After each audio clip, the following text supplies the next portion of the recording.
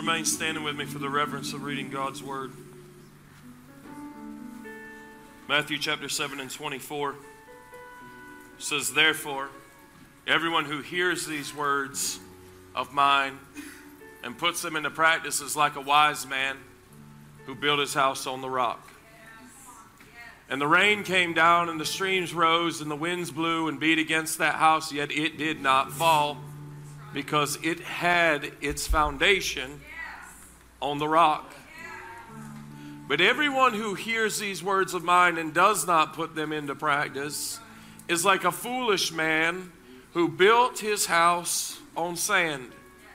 And the rain came, and the streams rose, and the winds blew and beat against that house, and it fell with a great crash."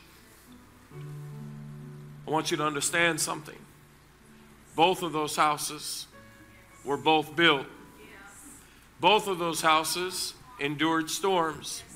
Both of those houses were encountered by contrary winds.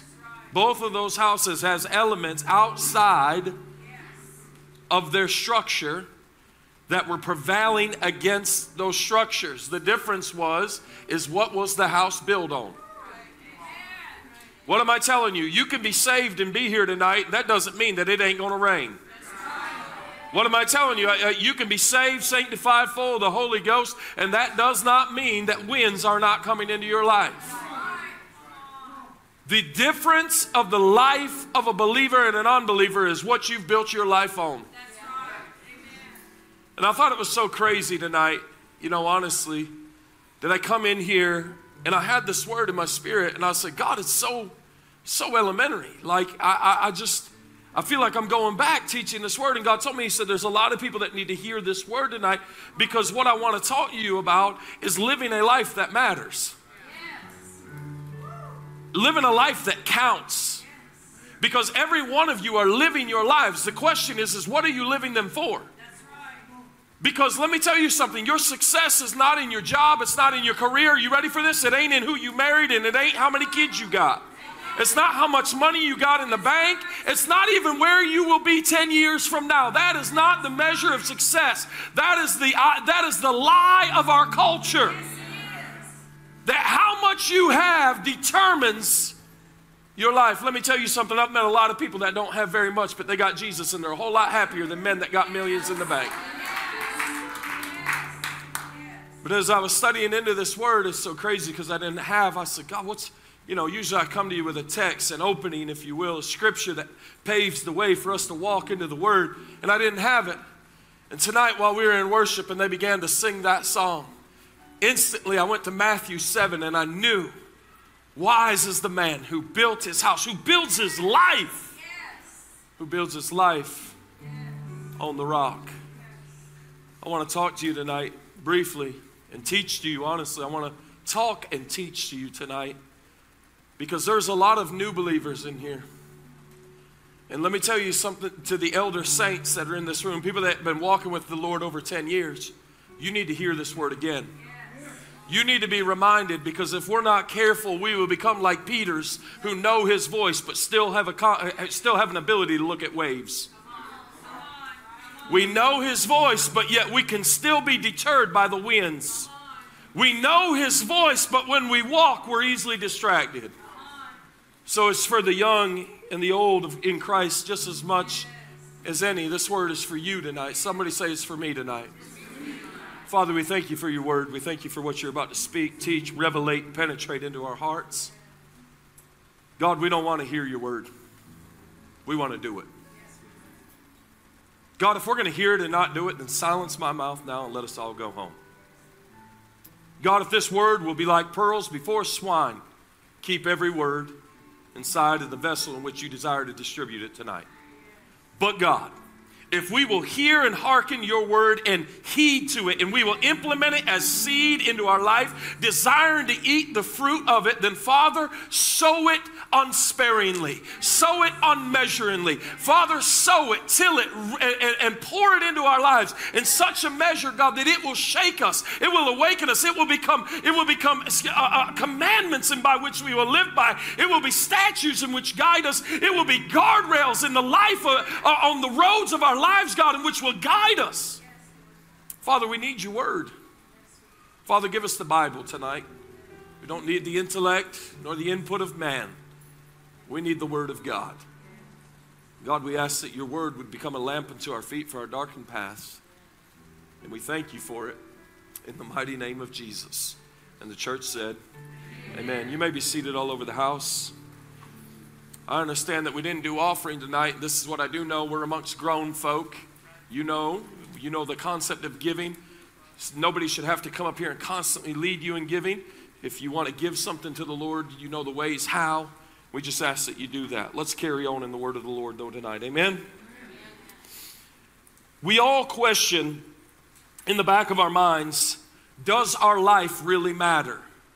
Every single person here has to understand that it's not the date you were born nor the day you will die. The Bible is clear that it is appointed for every man to live and die and then the judgment.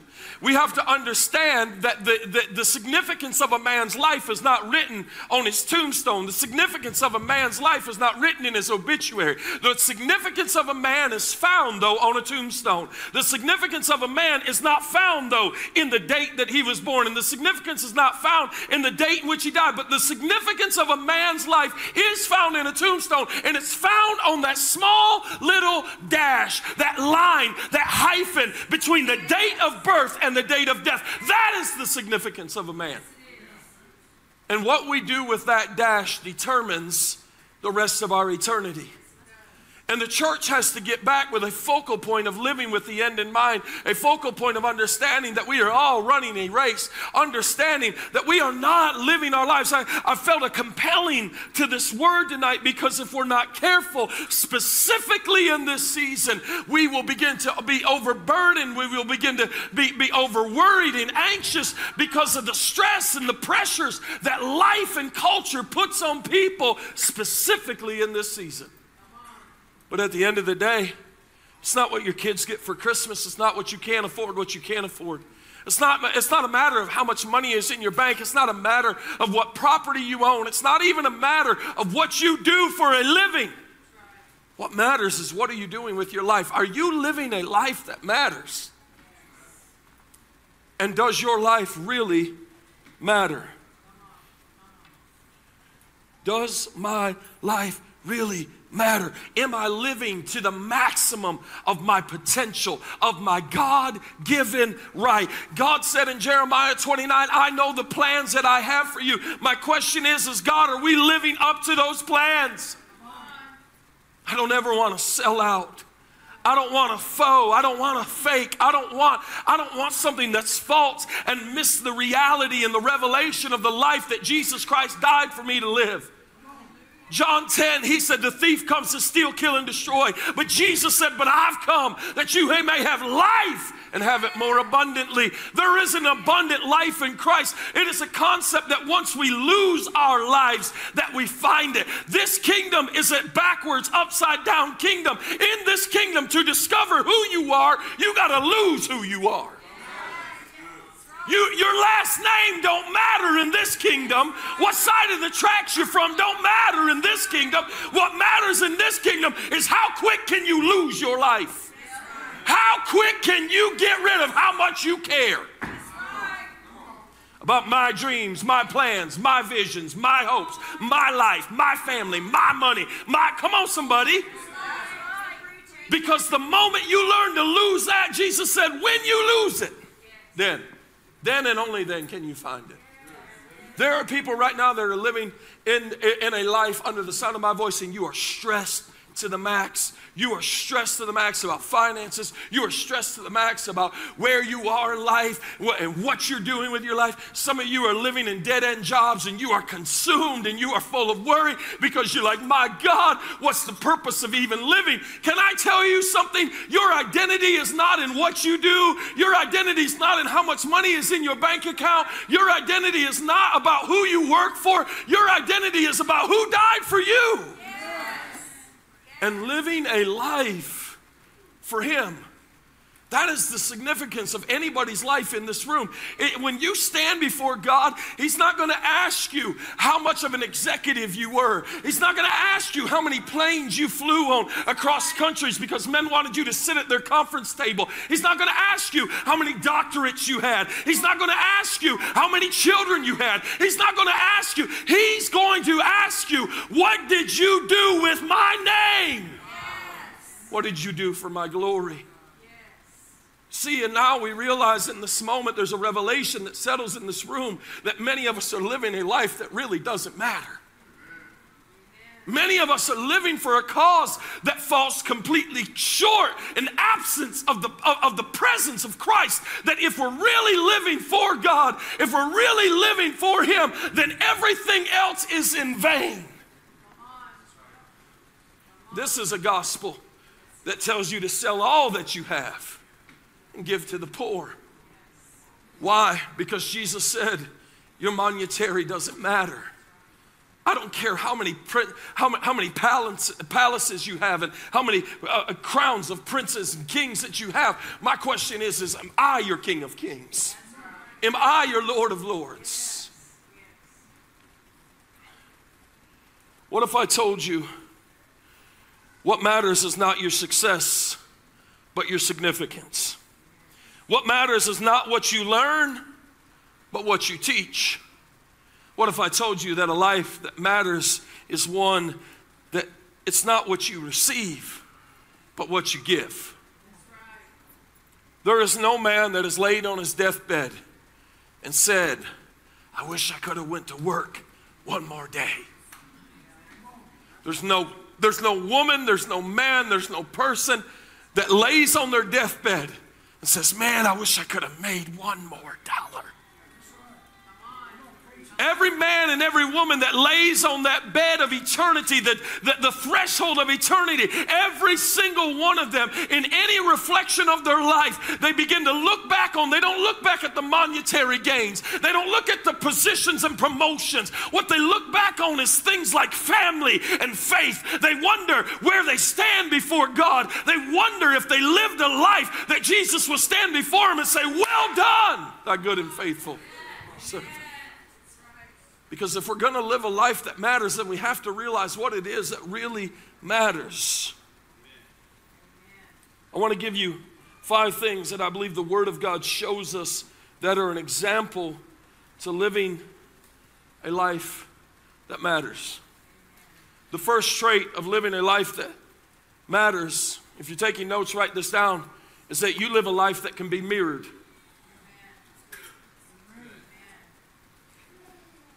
Watch this. Looking into a mirror, you see a reflection of an object or an image. But watch this. It's not the actual, but it's a reflection of it. If you're going to live a life that matters, I want you to know your life must reflect Christ. I'm going to sit there just for a second. Because if I'm living a life that really matters, that people should be able to look into me. They may not see Jesus completely, but they should absolutely see some of Him. And if we're living a life that matters, then our actions, our attitudes, our abilities, our love, our everything that we do should be a mirroring image of Jesus Christ. To a world that is looking to see Him, to a church that sings songs that say, oh, I want to see Him, to look upon His face, there to sing forever of His amazing grace. The world should be able to look at Bible-believing, blood-bought Christians and be able to see Him. Yes. If you're living a life that matters, then your life should mirror the identity, the imagery of Jesus Christ. Catch that. It's a reflection. It's not the actual image, but you catch a glimpse of it. If you're going to live a life that matters, when people gaze into your life, do they see a reflection of Jesus' love? When people look at your life, do your words and actions mirror that of Jesus Christ?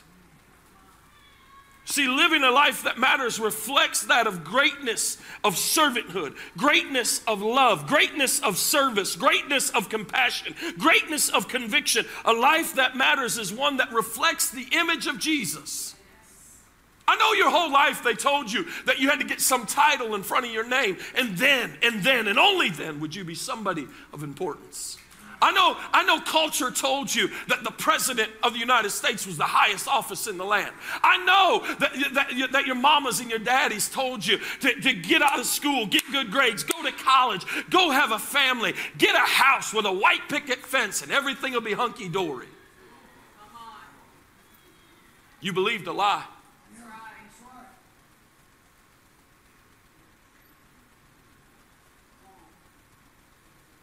Wasn't long ago that just in the county over, in one of the most wealthiest neighborhoods in our region, a man shot and killed police officers in his front yard. Probably had all the money that you would think of.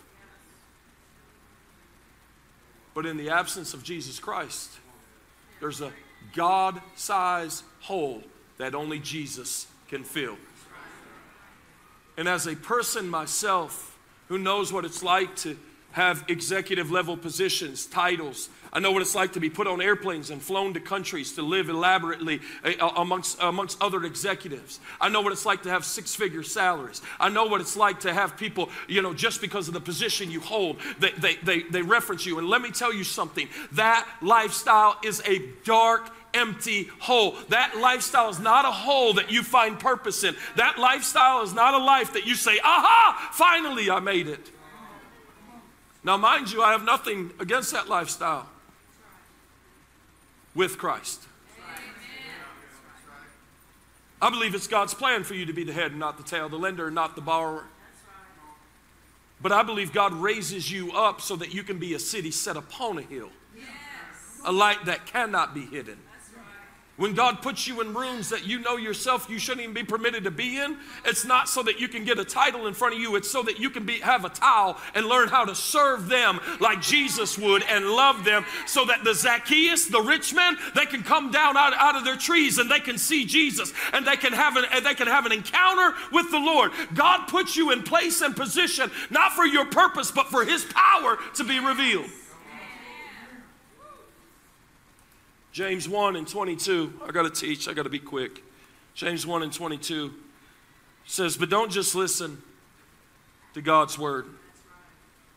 You must do what it says. Otherwise, you're only fooling yourselves. For if you listen to the word and don't obey, it's like glancing at your face in a mirror. Go back to that. I'll read it off of the New King James. For if anyone is a hearer of the word and not a doer, he is like a man observing his natural face in a mirror. Remember, living a life that matters is one that mirrors. Remember that? You mirror the image of Christ. Now watch verse 24. For he observes himself and goes away and immediately forgets what kind of man he was. Verse 25.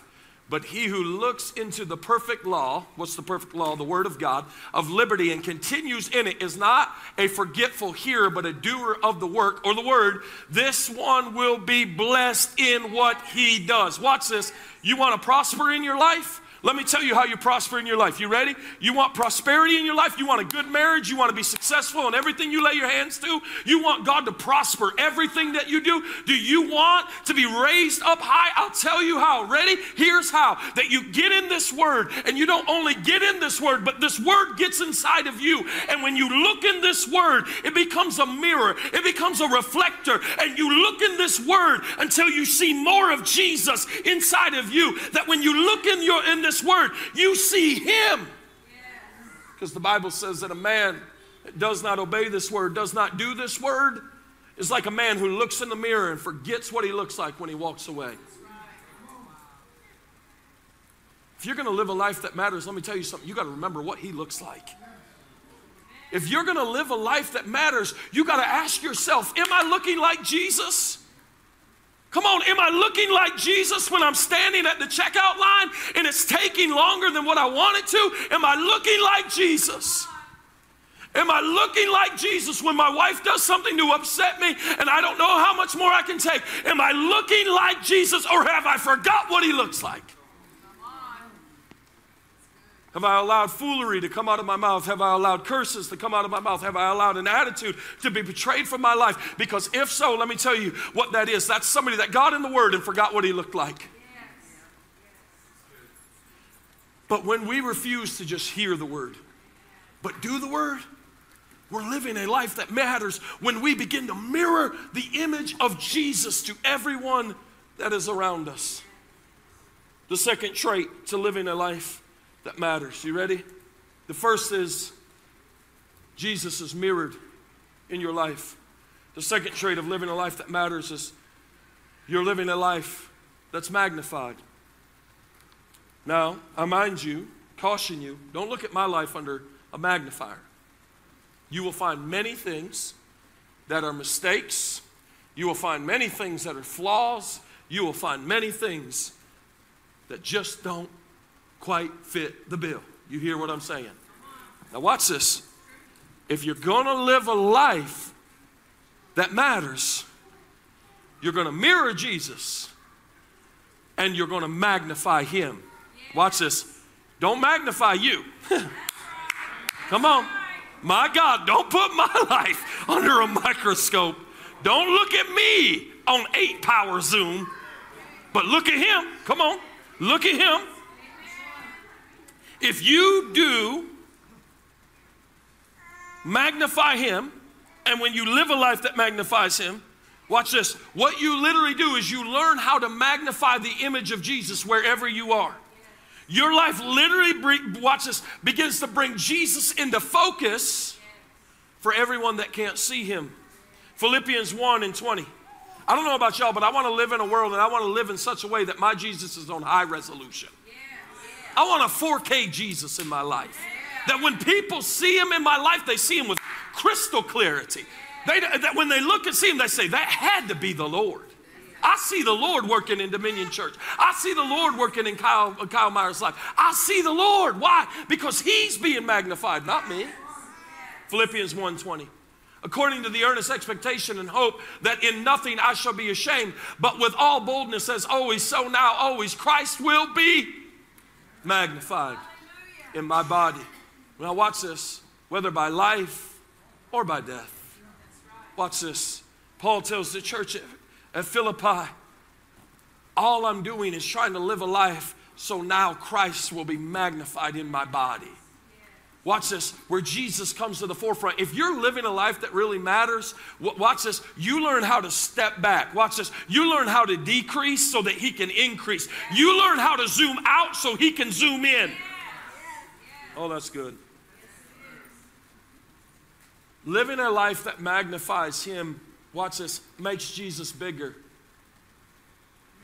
You ever heard the cliche, don't tell me how big your storm is, tell me how big your God is? That is living a life that magnifies Jesus. Have you ever been around those people that really aren't living a life that matters? And how can you say that? Because all they do is complain. All they do is magnify the problems. All they want to talk about is everything that's wrong. All they want to talk about is how bad everyone else is, and how wrong they were done, and how dark and gloomy their life is, and how they can't get a break, and how they can't seem to cut loose, and why everybody else got it this way and I got it that way, and woe is me, and wah. And what they do, watch this, what you magnify manifests. Yes, it does. Yes, it does. Here, let me take you back to second grade science class. When you took the magnifiers from your teacher like I did, and we went on the playground, we found ants. What you magnify will catch on fire. I want Jesus on fire in my life. I don't need my problems on fire. Come on, somebody. I don't need my relationships on fire. What you magnify will manifest. What you magnify catches on fire. Paul told the church at Philippi, he said, I'm living my life in such a way, whether I'm living or dying, Christ is magnified. Christ is the focus. Jesus is the center of it all. One of the pillars of our church is that we are Christ-centered. What does that mean? That everything we do to magnify King Jesus. It's not about Kyle. It's not about Dominion Church. It's not about our leadership team. It's not about how good our kids program is. It's not about how good our worship is. It is can they see Jesus more than they see any of us? That's the question.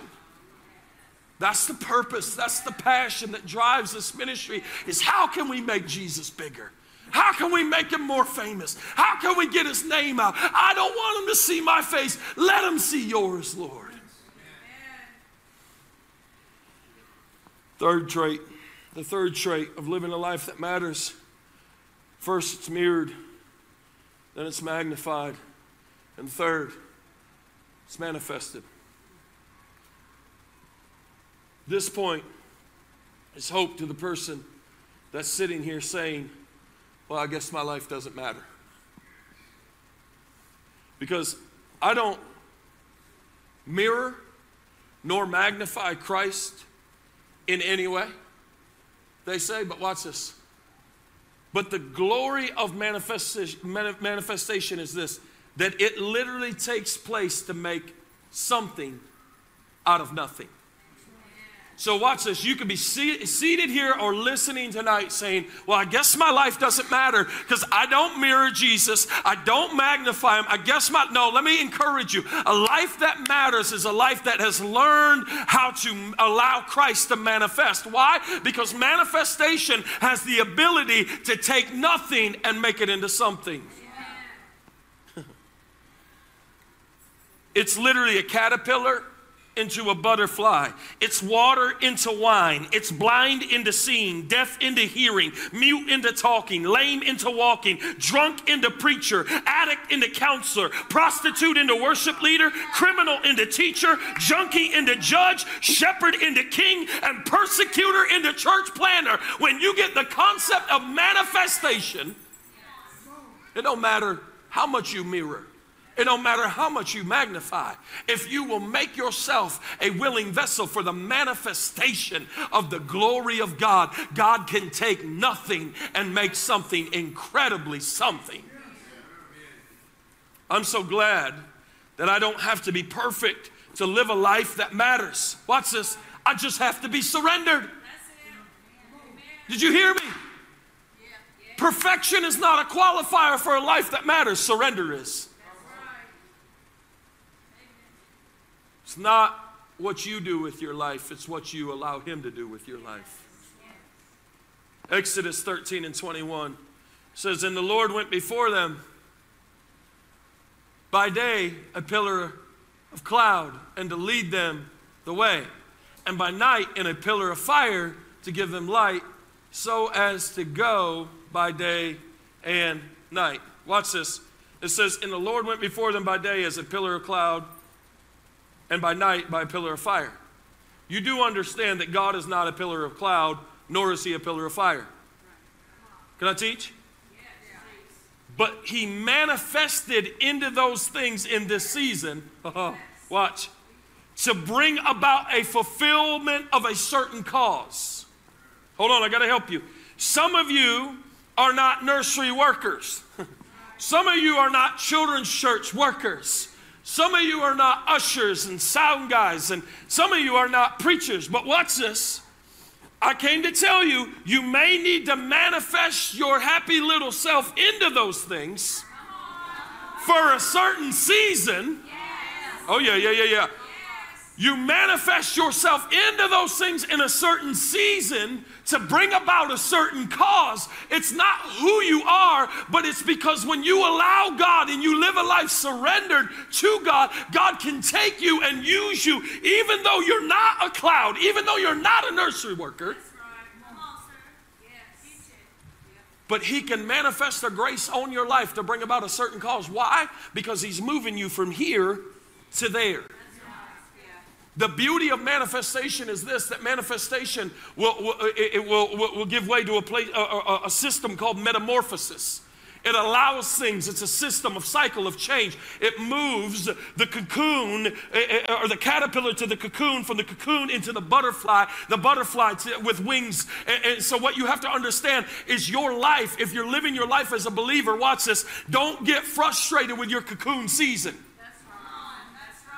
Don't get frustrated with your caterpillar season. Why? Because your wings are itching. You know, come on somebody, you know one day you're going to have wings.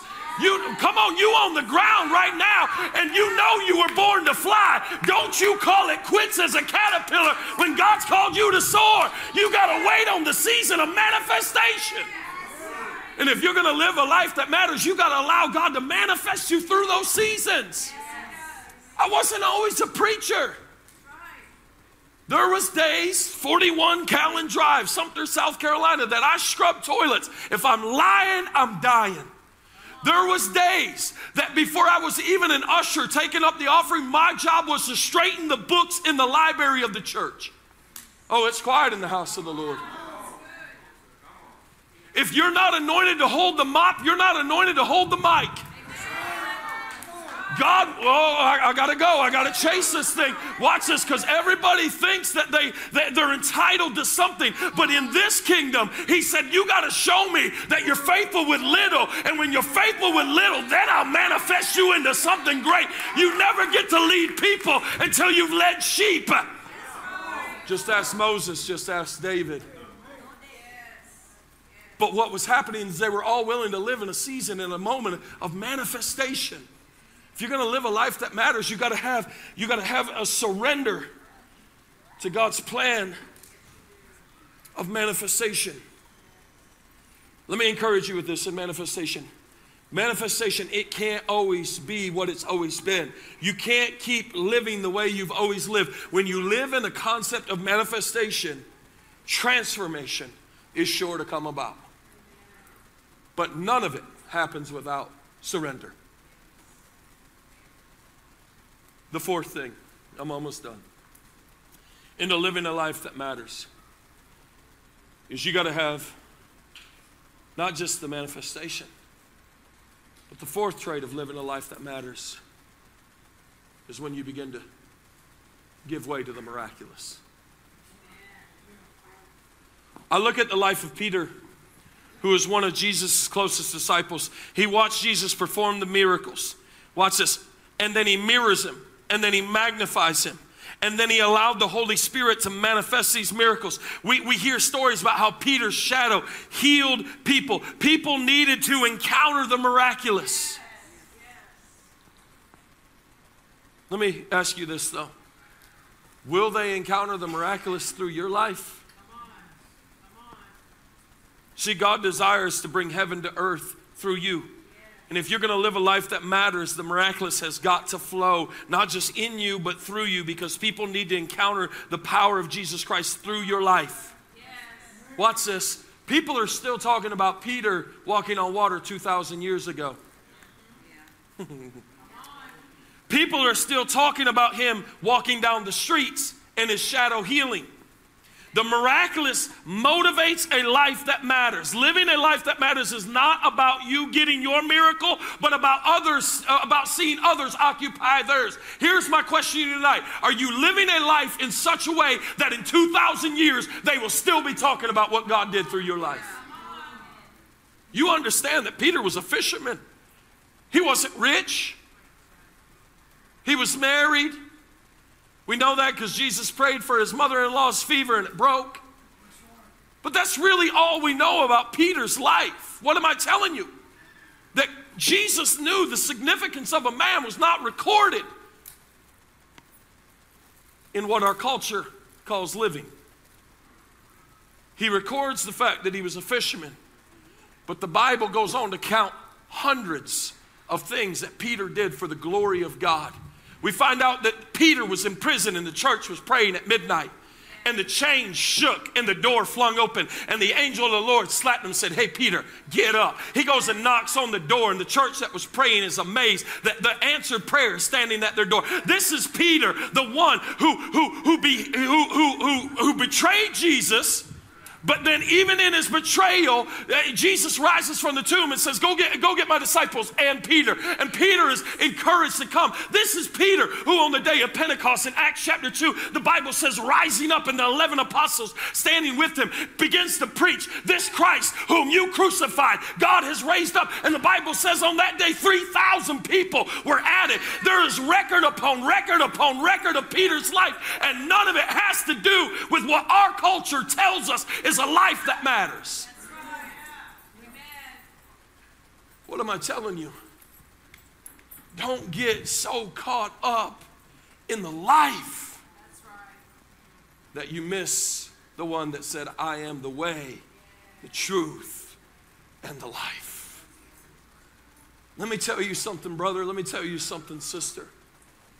You got one shot at this life. And if you're blessed, it'll be 70 years.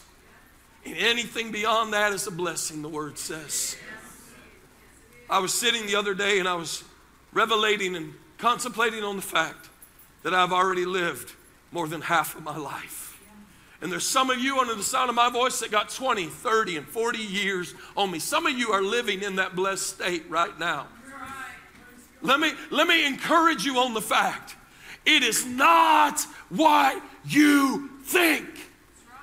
Do not lose your life in him, because culture has told you about a life that matters is a life with a fat bank account and a fancy family and a big house on the side of town and white picket fence and where everybody knows your name. No, let me tell you something. I know a man who stood on the banks of the Jordan, who hid in the wilderness eating locusts and wild honey, and he was clothed in camel hair, and he's the one that prepared the way of the Lord because he lived a life that mattered.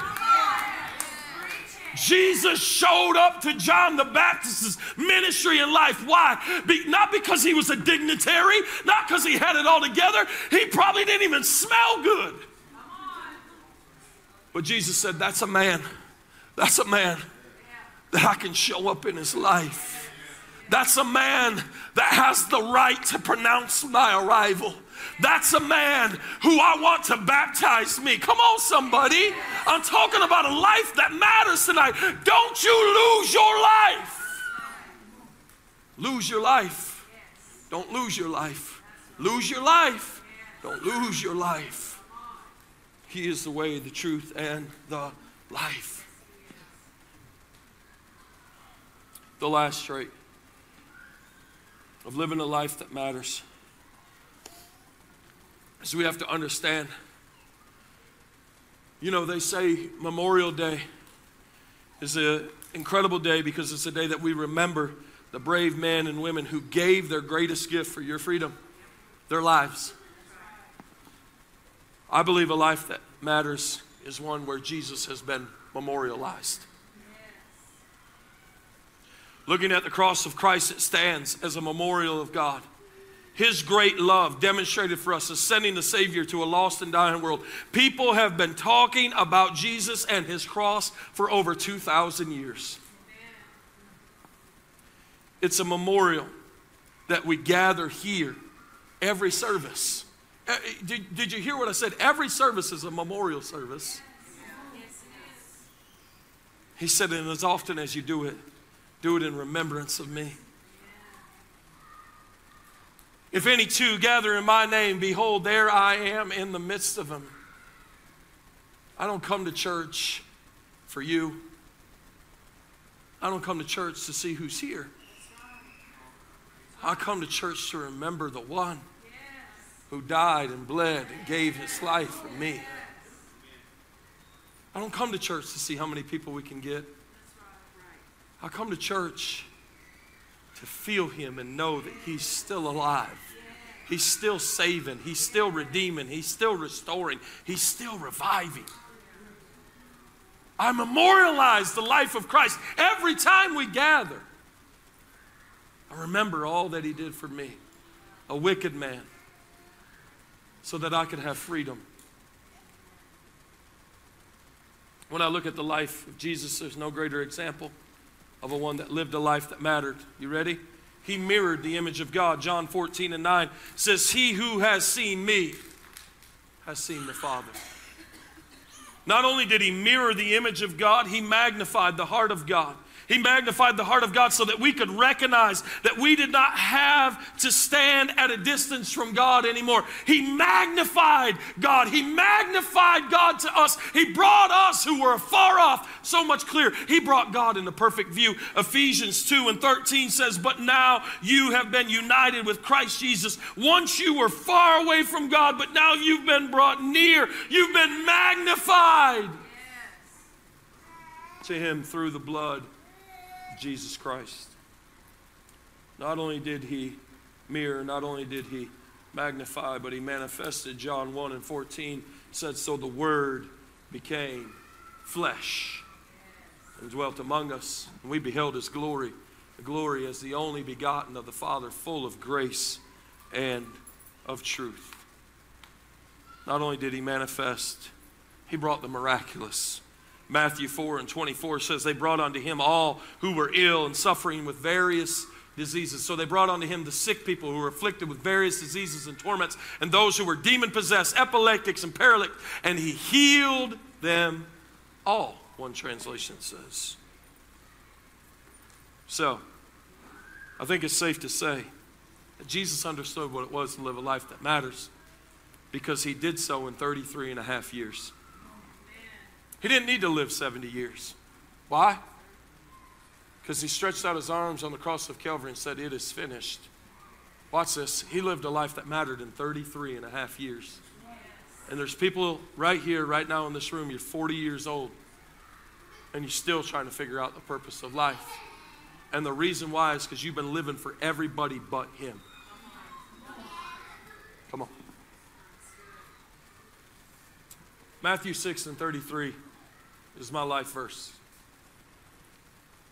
"Seek ye first the kingdom of God and his righteousness, and everything else will be added unto you." It's a mystery of the kingdom of God that we have to lose our life to find it. 2 Timothy 2:8 says, "Remember Jesus Christ, raised from the dead, descended from David." This is my gospel. What did he say? This is my good news. Remember him. Memorialize him. Live your life every day in the remembrance of a God who loved you so much that he gave his only begotten Son to die on a cross that should have had you on it. Live every day. Live every day in a recognition and revelation and a remembrance that you got no right to have such peace. You've got no right to have such joy. You've got no right to have such love. But you do. Because God sent his Son to die on the cross to pay the price that we couldn't pay, so that we could have a joy that we could never afford, so that we could have a peace that we could never buy, so that we could have a hope that we could have never discovered outside of him. Get up, read your Bibles, spend time with God, listen to Christian worship music. Turn the crap off that's pumping death into your ears and deterring you from a walk with God. Silence the voice of darkness and allow the illumination of the glorious gospel to shine in your hearts, to penetrate the darkness in your life that's causing you to think that you're living for anything else other than him. You know what my challenge is to you in this season? Learn how to lose your life. Learn how to die. Learn how to die. Learn how to die. Learn how to die. Nonetheless, not my will, but thy will be done. I've died 1,000 deaths, and I'll die 1,000 more, just to live for him. Let me tell you something. When you live for Jesus, you'll find yourself saying no to a lot of things that you like. You find yourself walking away from a lot of things that you would love to walk towards. When you really live for Jesus, you don't get to just talk any kind of way. You don't get to just live any kind of way. You don't get to just go anywhere you want to go. Because if you live that life, you're going to lose Him. Stand with me all over the house.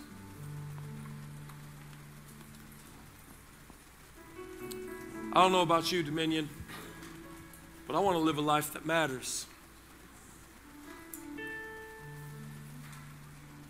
And I'm confident, and I can say this with the highest degree of truth, that there's nothing in this life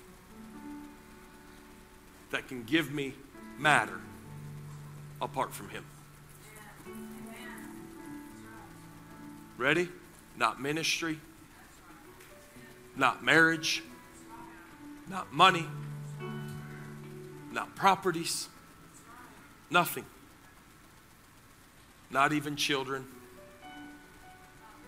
None of it matters apart from Him. But when you have Him, you'll be a better husband, you'll be a better wife. When you have Him, giving won't be anything hard. Tithing, that's no question. That's not mine anyways, Lord, it's yours.